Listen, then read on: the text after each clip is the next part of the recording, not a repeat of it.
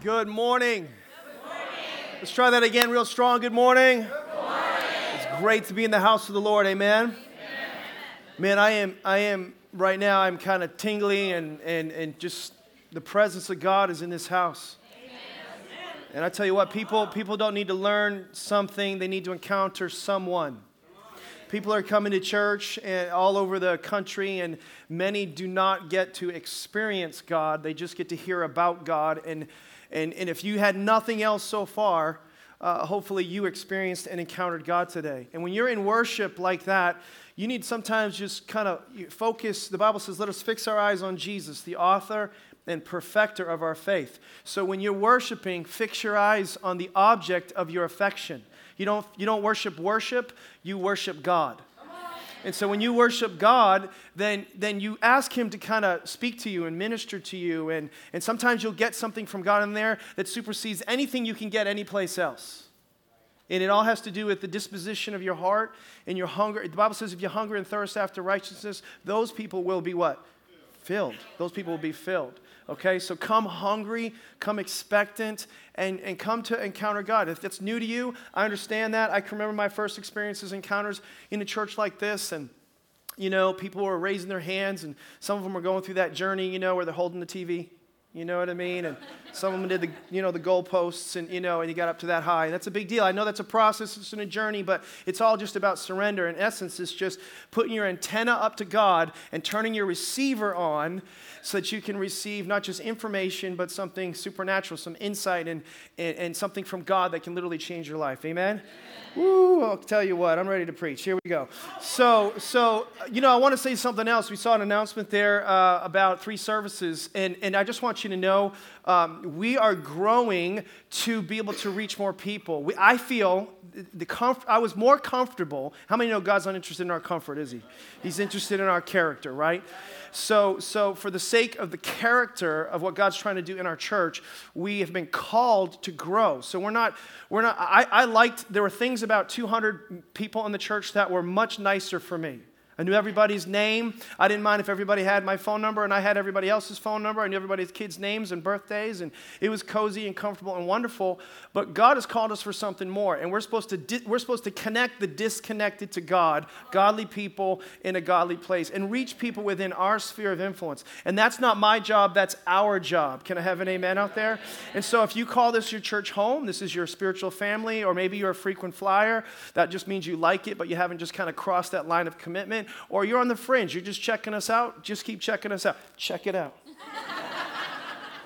Do an up, down, and get it over with. But once you're done checking it out, then God wants to kind of check you into some responsibility. And our responsibility is to take the good news that God has printed. It's already been printed, the incorruptible truths of Jesus Christ, and give these away. So you and I are the newspaper boys and the newspaper girls. Okay? So the good news has been printed. It's like when I was a boy, it's been like a bundle of papers. It's at the end of your driveway, and it will sit in the rain. It will be blown away by the winds and the seasons. If we don't open that thing up, take that good news and deliver it safely to its appropriate places, those people in our neighborhood, the ones nearby us. So I just want to encourage you. We're getting ready to go to 3 services. Let's fill the house so that we can present the gospel of Jesus Christ to people in a predictable yet powerful way that changes lives. What you just experienced, other people by the thousands need to hear. And you're a part of that process and that journey. So there's people in your neighborhood, there's people in your workplace, there's people in the cubicle right across from you, there's a guy that won't mow his lawn that you don't like, but Jesus loves him anyway, and you need to reach those people, amen, and invite them to church. All right? Can you do that with me?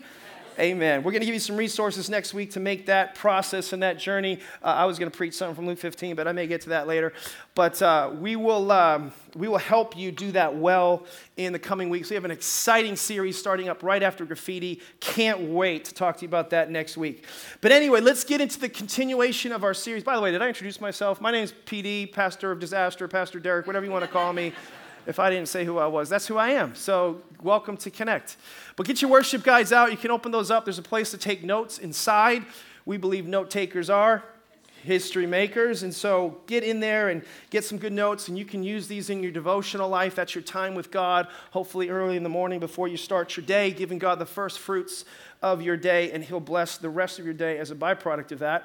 But we've been talking about the subject of graffiti, making your unique mark on the world. Last week we talked about my design, and then this week's going to build off of that, and it's going to be called my purpose. My purpose. Couple of key scriptures that I'm going to highlight if you like to take more notes and study something during the week. But we're going to be reading from Genesis chapter 45 and then also Romans chapter 12. Romans chapter 12. I'll actually build on this morning's message tonight in Sunday Night Live, and I'll explain what that's going to be about in a little bit. But I'm going to just highlight real quick a scripture that's not in your notes. Genesis 37, verse 5, the story of Joseph. And it says, Joseph had a dream. Everybody say a dream. In a nutshell, it was about him being a leader, and God really gave him a gift that led to his ultimate purpose. He was given the gift of leadership. Joseph got a dream, or you could say a picture or an image. It was very vivid. It was very colorful, inside and ultimately outside. And initially, as he received this dream, he presented it to other people, and it was offensive to those around him, in particular to his family and to his brothers. And a lot of times we receive something from God, and the way it's expressed can sometimes be offensive to those around us. But behind sometimes that offensive, or let's say poor approach, is sometimes something pure that God wants to bleed through and bring through and emerge in our lives.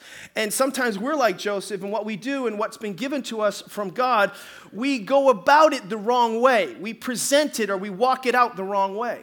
Moses, one of the greatest leaders really of the Old Testament, he had a picture or a vision or an experience, you could say, from God to deliver people. But he went about it initially the wrong way. He killed an Egyptian. And so sometimes what we do and how we do it can be offensive. It's presented the wrong way, but behind that, God is trying to bring something to the surface. If we can get some of our human frailties and character flaws and some of our issues worked out, God can bring out the plan or purpose of God. Are you tracking with me out there?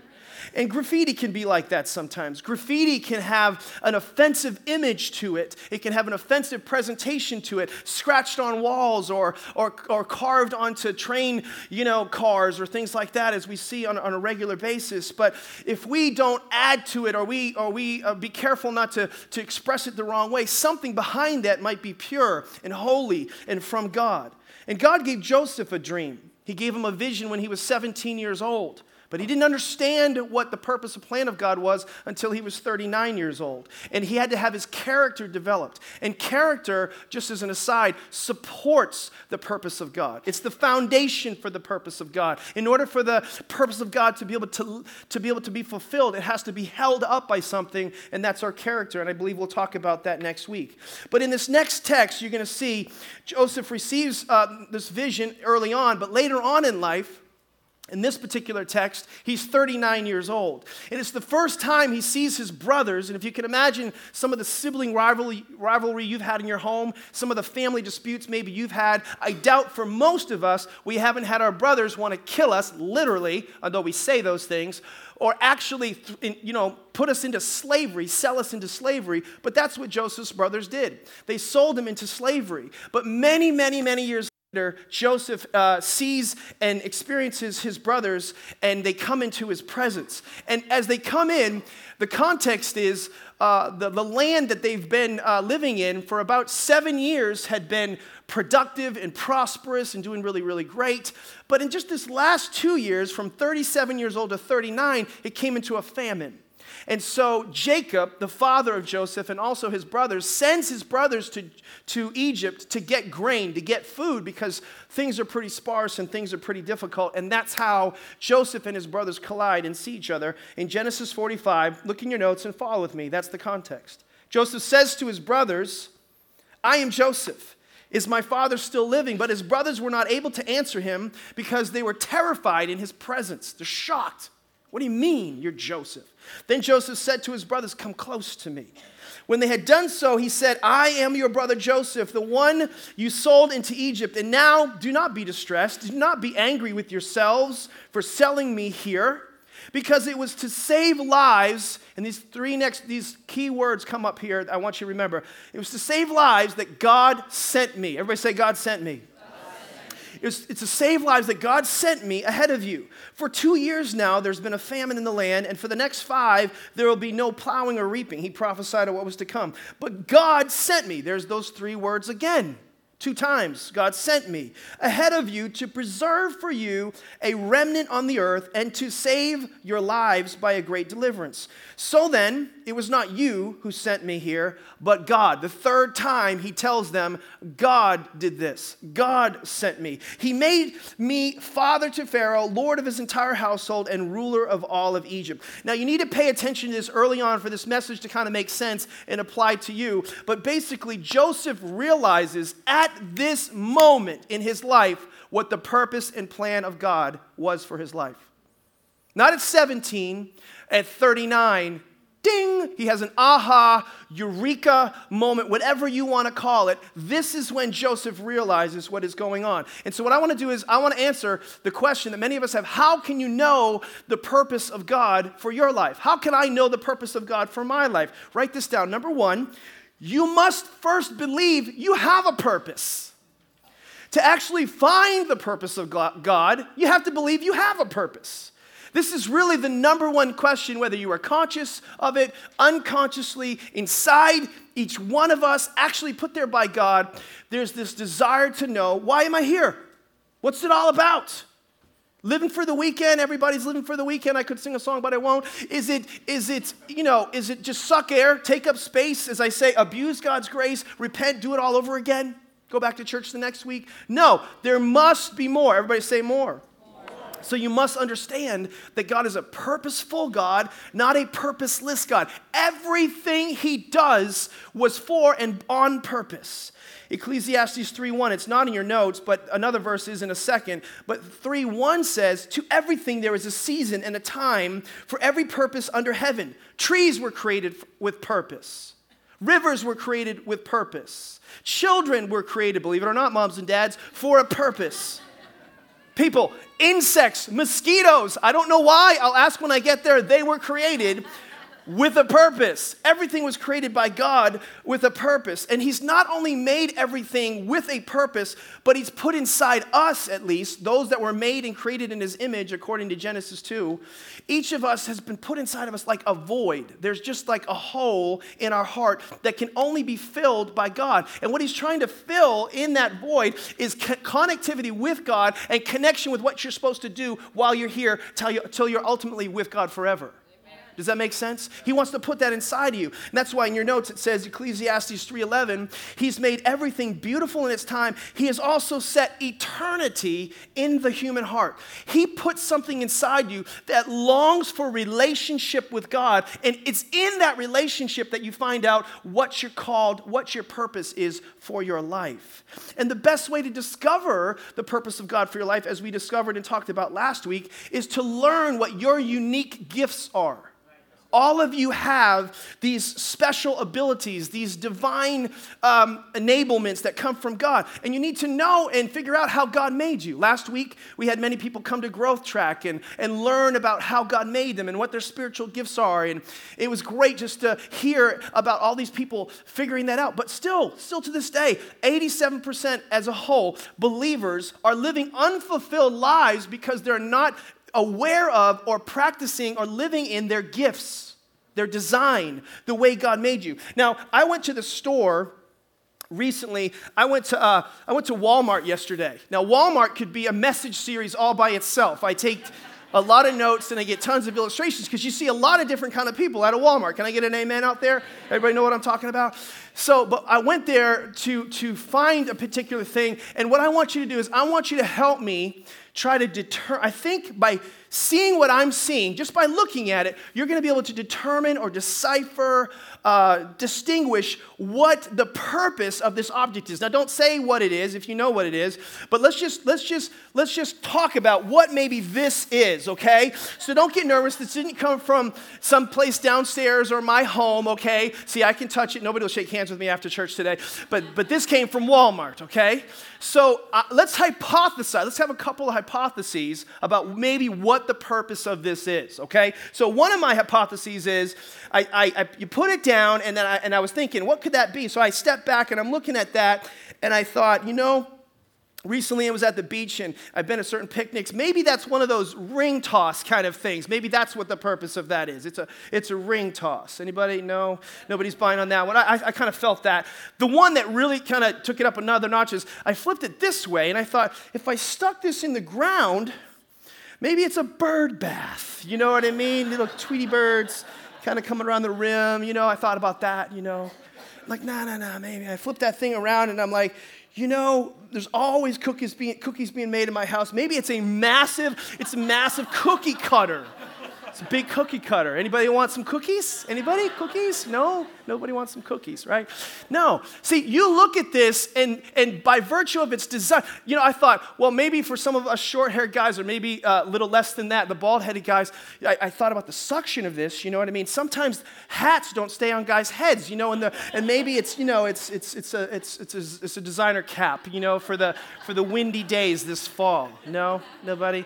No. See, you can look at this and you can kind of determine its design by the way the designer made it. It has a specific purpose. Now, we won't get into the specifics of this purpose, too much, because that would be a different message, and it can get pretty dirty and kind of gross around here. But you guys are kind of getting what my meaning, right? You can look at something, you can see something, and by virtue of its design, you can determine its purpose or its destiny by the way what you see.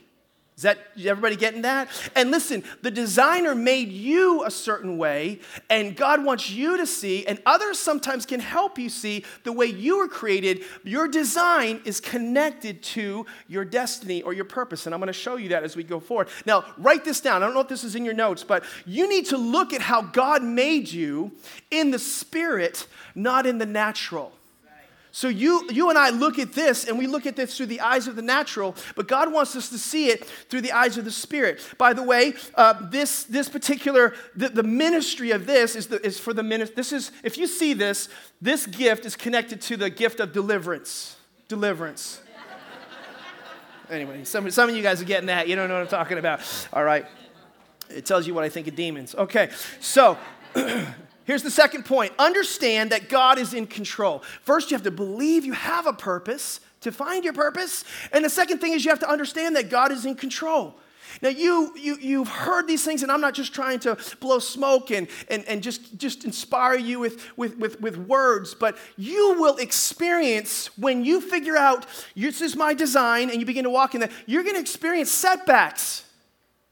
And every setback for somebody that believes they have a purpose is a setup. When you believe you have a purpose, your setback is just a setup for something greater. Amen. A righteous man falls 7 times and rises again, okay? Weebles wobble and they don't fall down, okay? We just get back up again every time we get knocked down because we believe we were meant to stand up and stand on a purpose and plan that God has for our lives. And so when you find and believe you have a purpose, you will experience a predictable resistance to that purpose. People will do things and say things that are wrong to you, and they will resist you on every front. Sometimes the people closest to you will resist you in the purpose and plan of God for your life. But you need to understand that God has a purpose for your life, and He is still in control when life is out of control. God is good, life is unfair. The world could be out of control, God is still in control. This is what believers believe. We exalt what God says above what we see, and then what we see begins to line up with what He says. Man, this is some good preaching, Pastor. Woo! So Genesis 45, I was reading this earlier, but Moses heard these words 3 times. God sent me. God sent me. He did what He did through this whole journey, this process. He did what He did. 3 times we hear that. He had this incredible attitude that determined the outcomes for his life. And his brothers nearly killed him. He experienced his time in the pit. He experienced his time in Potiphar's house and is falsely accused, and then he goes to prison, and then prison, he's promoted to the palace. I love all those P words. It makes a pastor very happy. But the whole time that that was going on, he understood that God was in control. So you understand what I'm saying? Does everybody track with me out there? You need to understand this. Write this down. No one can derail you from the purpose of God but you. No one. I should get a better amen out of there. No one can derail you from the purpose of God but you. People can talk about you. They can come against you. They can resist you. You know what? Let me say this sweetly. Get over it. Get over it. Get over them. Get over what they think, what they say. Nothing can stop the plan of God but you. Never believe the lie that God doesn't have a purpose and he doesn't want to do something through you. So Romans 8:28, one of my favorite scriptures in the Bible, it says, and we know that God causes everything to work together for the good of those who do what? They love God. And why? Because they're called according to his purpose for them. So that means when all this stuff on the outside is going on, under the hood, behind the scenes, God is working and orchestrating through some divine formula. It's like this just powerful cataclysmic thing that he's putting together to work for good. You doing something for God. He's doing that behind the scenes all the time. Isaiah 55:10 says, as sure as the rain and the snow come down from heaven and do not return to it without watering the earth and making it bud and flourish, please God, no snow right away, so that it yields seed for the sower and bread for the eater. So he's saying, as sure as those things happen, and we know those things will happen over and over again, so is my word that goes out of my mouth. It will not return to me empty, but will accomplish what I desire and achieve the purpose for which I sent it. So God is saying, my word, you can take to the bank and cash that check every time. His word will accomplish. It has the power for its own fulfillment, God's word. But you also need to know that you're saying, I believe. But God has a word for you. He doesn't just have the word. He has a word for you, a specific word and purpose for your life. And I could give you like 10 scriptures about that as well. But God has a plan for your life in accordance with Jeremiah 29. But you have to believe that. You have to believe that God's word is good and you can trust it, that you can take it to the bank. And God, it's good news because God has a word for you. Amen? And what happens is sometimes we get that word and then we experience tests, or my father would say tests. You have these tests in life. Rick Warren, in his book, The Purpose-Driven Life, which is the top-selling book in humanity next to the Bible, but it basically talks about, he says, life is a test, life is a trust, and life is a temporary assignment. There's all these tests in life. God is shaping your character, and he's getting you to trust him and see the bigger picture. There's a trust. God has given you something. What are you going to do with it? Life is a temporary assignment. It's not, we get all these, it's one shot. Life is not a dress rehearsal. It's the real show. You get one shot. Now, when you fail a test in this life, that's okay because you get to take it again. God will let you, when you fail a test, God will let you take it again. You don't necessarily get a do-over in life, but you get a fresh start in life. That's the kind of God that we have. But there's going to be tests and there's going to be trials. And you have to have a faith to believe, an optimism about it. Do you know like the difference between an optimist and a pessimist? You know, some of you like being around optimists and you don't like being around pessimists. An optimist has that Tigger the Tiger attitude. You know what I mean? Today's going to be a wonderful day. Boing, boing, boing. They're all over the place. I used to have a Tigger the Tiger little character on my desk when I was a principal of a school. But some people are like Eeyore. Their body language and they're whiny and they're just, you can just feel it. It's like slime getting on you. You know what I'm saying? And you want to back up from that. You ever heard about the pessimistic parachutist?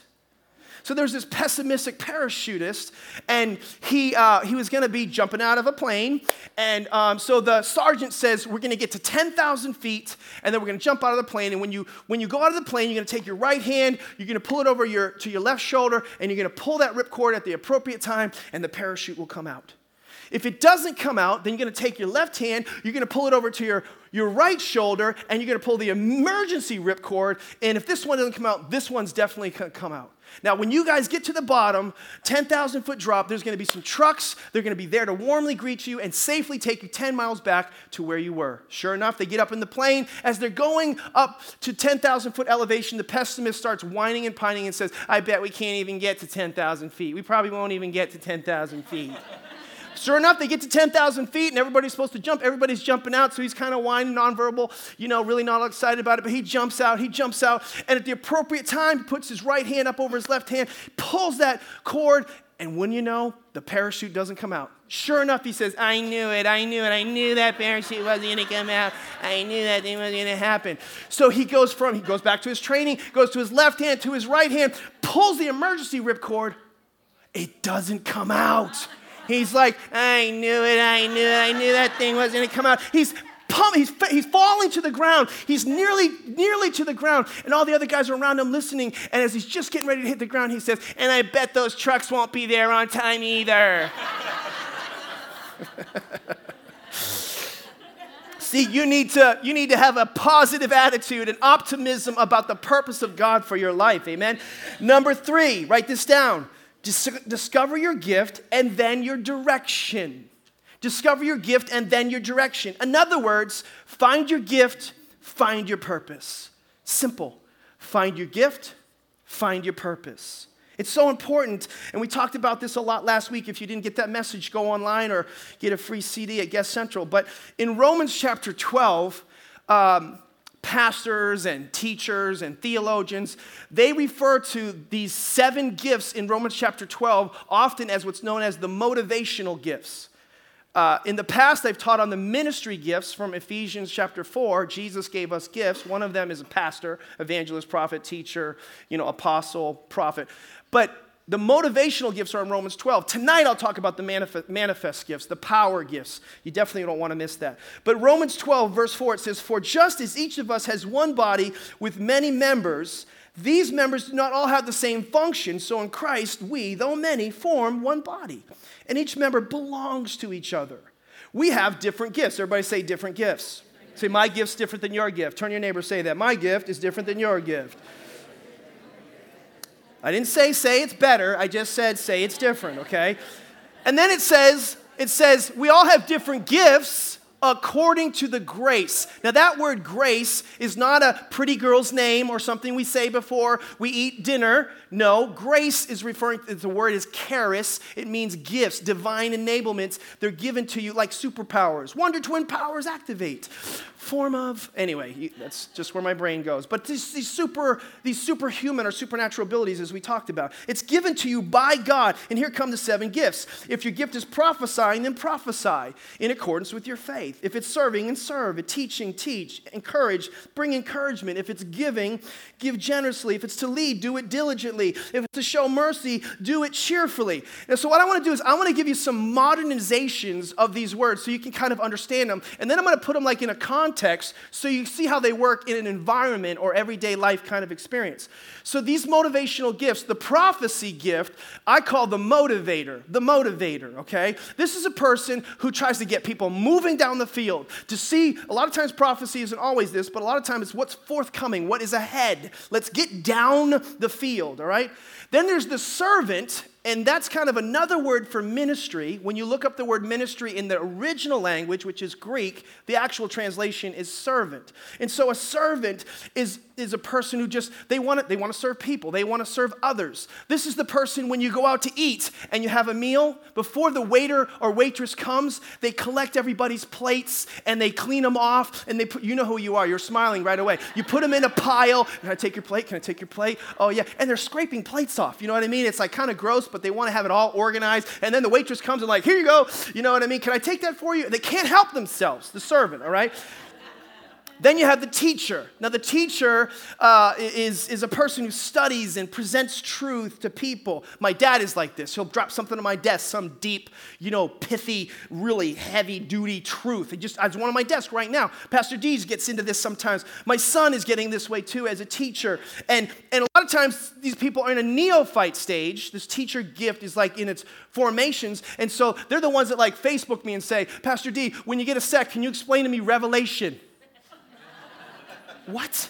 No, I can't. I don't even understand. What are you talking about? Anyway, So if you do that, stop it, okay? Stop it. All right, the encourager, these people they're just so optimistic. They're always finding something positive to say, sometimes about very difficult situations. They always have something good to say. Like, you might have lost your job, and they'll just be like, oh, that's okay, there's a better one for you. And then we're kind of in that Eeyore mode, and we're trying to stump the encourager. You ever try to stump an encourager? It's like, I want to be down. Stop making me try to be up. You know what I mean? And you're like, my house burned down. And then the encourager will be like, it was old. You know what I mean? Like, they find something every time. It's a gift. It's incredible. Then you have the giver, okay? The giver, they're this person who desires to meet needs on a financial basis. And they don't want to just Band-Aid it. They really want to cure it. A person who really has that gift of liberality and generosity, they always have a corresponding stewardship with that as well. And then the administrator. This is a person who leads people organizationally. They have a system for their system. And don't break the system. Do you want a system? They sell systems. Here, I got a system. You want a system? Here, I'll give you like 17 systems. We can go to Dropbox, and there's a little folder, and upon wines, and just this, and it's organized, alphabetical, blah, blah, blah. You're like, oh my gosh. I know people with this gift. Listen, they eat this is the kind of people, they eat their food like one thing at a time. You're like, uh-oh, see, I'm spotting you right now. I actually know a person who has it, and they eat their french fries from smallest to largest, and they think everybody should do that. Like, what? You don't do that? No, you're really weird. All right, I got to move on.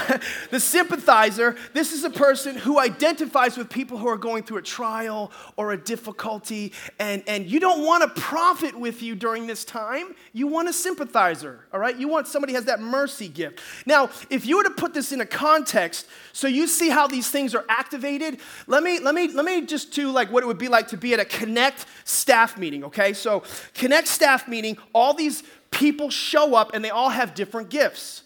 And so the leader comes, I come as the leader, and I've got an agenda, okay? So I've been working, now with the leader, the agenda is a big deal.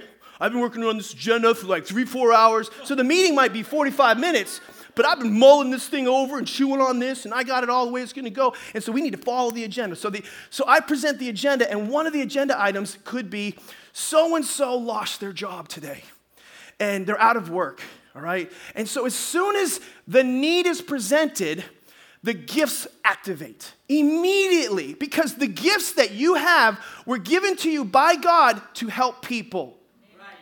You got to catch this. The gifts you were given by God were given to you to help people. And as soon as that need is presented, those gifts activate. So the first gift, all these people at the staff meeting, and the person has the gift of prophecy, the prophet, they step up and they go, oh, well, you know what? They're probably in sin. And if we get to the root issue of that problem, then this wouldn't even be there. If you let me speak to him, I will charge him and exhort him from the word.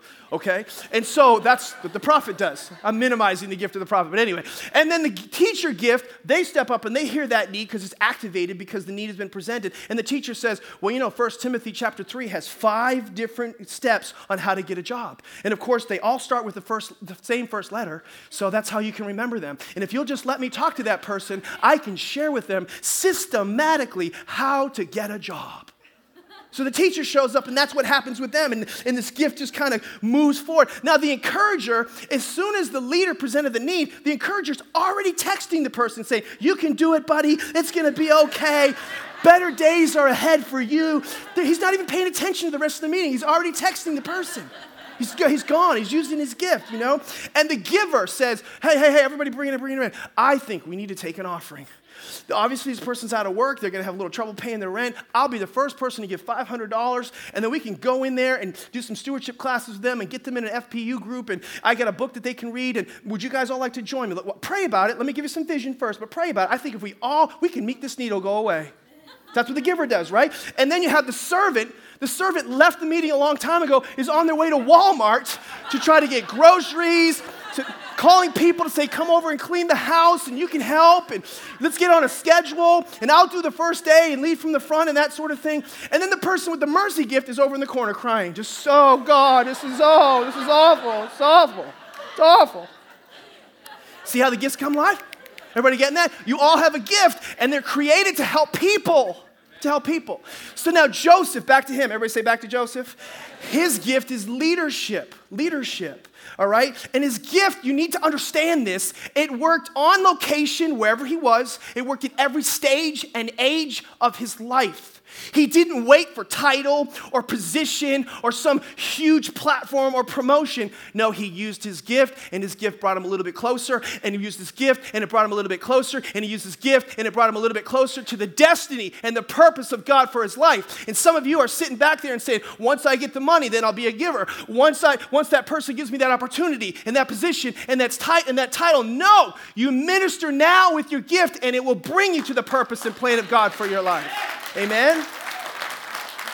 Your ministry now will lead you to your destiny or your purpose then. Can I have an amen out there? So sometimes people say things to me like, well, I don't know my gifts. I'm just telling you, we help you with that. But even if you don't know what your gift is, I'm going to say to you what God said to Moses. Moses. Now this particular staff was given to me, my Moses staff. Some of my staff used to call me the young Moses. They gave it when I was installed as a senior pastor. Some of you have seen this before. But God said to Moses in Exodus chapter 34, I think somewhere around there, and he says to Moses, what's in your hand?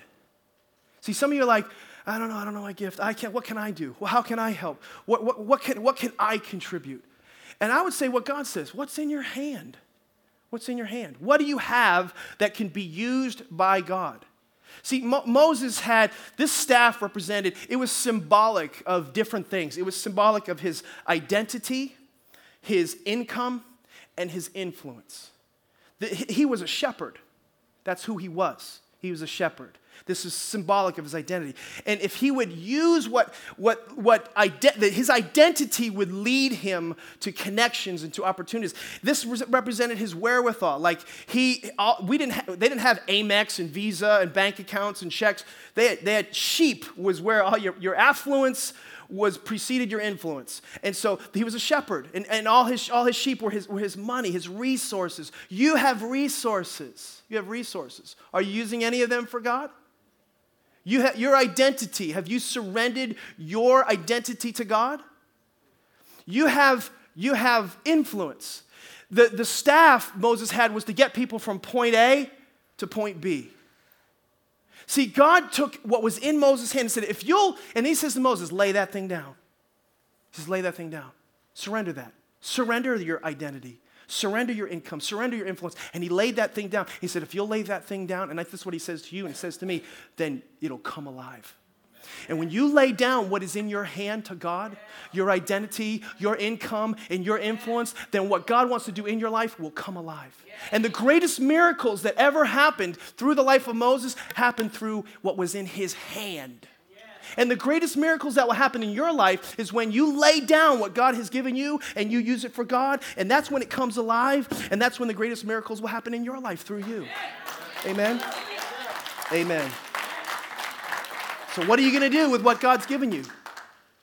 What are you going to do with the creativity? What are you going to do with the ingenuity and ideas? And what are you going to do with your musical talent? What are you going to do with your financial capabilities? Are you going to wait till you get to a certain point and then you're going to do something great? God's saying, no. Dude, be generous now. He says, command those who are rich in this world to give generously. The Bible says in 1 Timothy chapter 5. What are you going to do? What if Joseph didn't use his gift at every stage and age along the way? He was with the baker and the butler, and he interpreted a dream, and it brought him into Pharaoh's palace. But what if he was whining and pining, or I'm too busy, or all these knockdowns and knockouts, forget it, I'm out. No, he always kept getting back up because he believed he had a purpose. Because he trusted that God was in control, that his gift would lead to the direction and plan of God for his life. You need to be faithful with your gift and remember what God has given you is for a purpose. Can I have an amen out there? Here's my last point.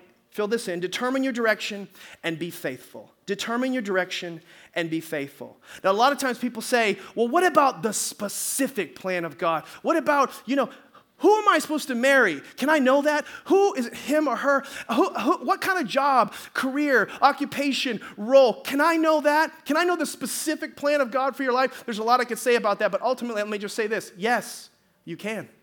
Yes, you can. And here's the next question that always comes up. When? When can I know that? When can I know that? And here's my answer. After you do them. After you do them. That's when you can know, is after you do them. In Psalm 119, 105, it says, the word is a lamp unto my feet and a light unto my path. It doesn't say it's a bright spotlight so that I can see all the way down the road. You just take one step, use your gift, take another step, use your gift, take another step, use your gift, and God will lead you to his purpose and plan for your life. I can't tell you the specific purpose for your life. God can, but I don't think he will, because you'd get all messed up. You get all messed up along the way. You need to just be faithful. Be faithful. Let me read you a closing story about John Wesley and his diaries. John Wesley was one of the greatest preachers of the 1700s. He preached over 40,000 sermons, rode on horseback 4,500 miles a year on horseback, preaching 4 to 5 times a day. And this was in his journal. It says this.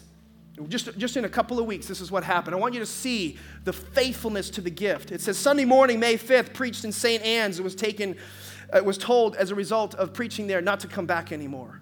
Sunday night, May 5th, preached in St. John's, and the deacon said, get out and never come back.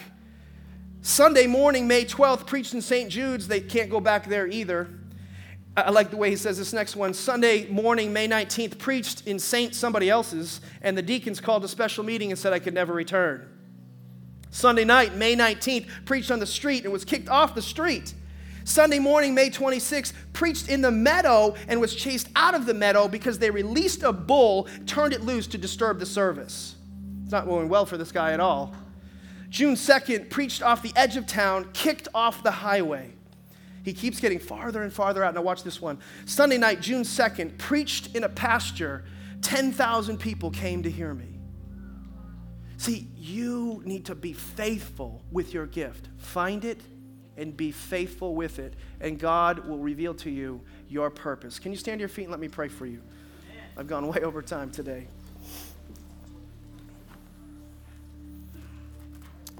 Praise the Lord. With every head bowed, please, eyes closed, just honoring the person to your right or to your left, behind you. Just be very still. This is the most important moment of the service, is to connect the dots. What God said to what now I need to hear and do. I would just say this. What is the Holy Spirit saying to you through this message? How is he speaking to you personally right now? Some of you have not discovered the purpose of God for your life, and God wants to reveal that to you. And his charge is this: find your gift. Learn about it. Use it. If you're not clear, use what's in your hand, and God will make it clear to you what your gift is. Every step of the way, every stage and age and location and place you are in your life, be willing to use your gift. Outside these 4 walls, use your gift, the Lord would say to you. And if you're here today and you need to connect at a different level, in other words, to find your purpose and plan of God, you got to connect with God himself. And the way that connection is made by coming to Jesus Christ, the mediator between God and man, Jesus. If you've never made a personal connection with God, I'm not talking about religion and going to church and I'm going to be a part of this church now. This is about joining a club. This is about joining Jesus, coming to relationship with Jesus, trusting in not what you do, but what's been done, the finished work of Jesus Christ. And you've never done that. He wants to know you personally, but he wants you to invite him into your life. I did that. It changed my life. I'm a different person, not just because I found my purpose. I'm a different person because I first found Jesus Christ, whom to know aright is life eternal. That relationship began today, and it goes on forever and ever and ever. It's beyond just this temporary life and this temporary assignment and all the tests with it. And I want you to know that same Jesus. And if you know he's speaking to you and he's knocking on your heart right now, he did that for me too. And all you need to do is respond. I'm not going to call you down front or embarrass you, but I want you to raise your hand boldly and say, that's me. I want you to pray for me. Good and high. Don't miss this opportunity. Bless you. Bless you. Yes, sir. Yes, ma'am. Yes, yes, yes, yes, sir. Don't want to miss it. All the way in the back, I see you on the right. Thank you, sir. Thank you, ma'am. That's awesome. Praise the Lord. Thank you, sir, over here. That's so awesome. Praise God. Praise God. You can put your hands down. Just if you're listening online, I want you to pray this prayer with me. Those of you listening in this room, pray this prayer. This prayer won't save you, but believe it in your heart will. Just say this sincerely. Say, Jesus, I surrender my life to you today. I admit that I can't do it without you. I can't find my path by myself. You put eternity in my heart, and you can make sense about what I cannot fathom when I find Jesus. I want to be known by you, and I want to make you known from this day forward in the name of Jesus. Let me pray for you. The Bible says those that call upon the name of the Lord will be saved. Every single person that said that prayer, Lord, they are saved and their name is written in the Lamb's Book of Life. They're no longer the same, never the same, never, never, never, never the same, in Jesus' name. And the Bible says when one sinner repents, the angels rejoice. And so we as a church right now, come on everybody, we rejoice with the angels because of those that came home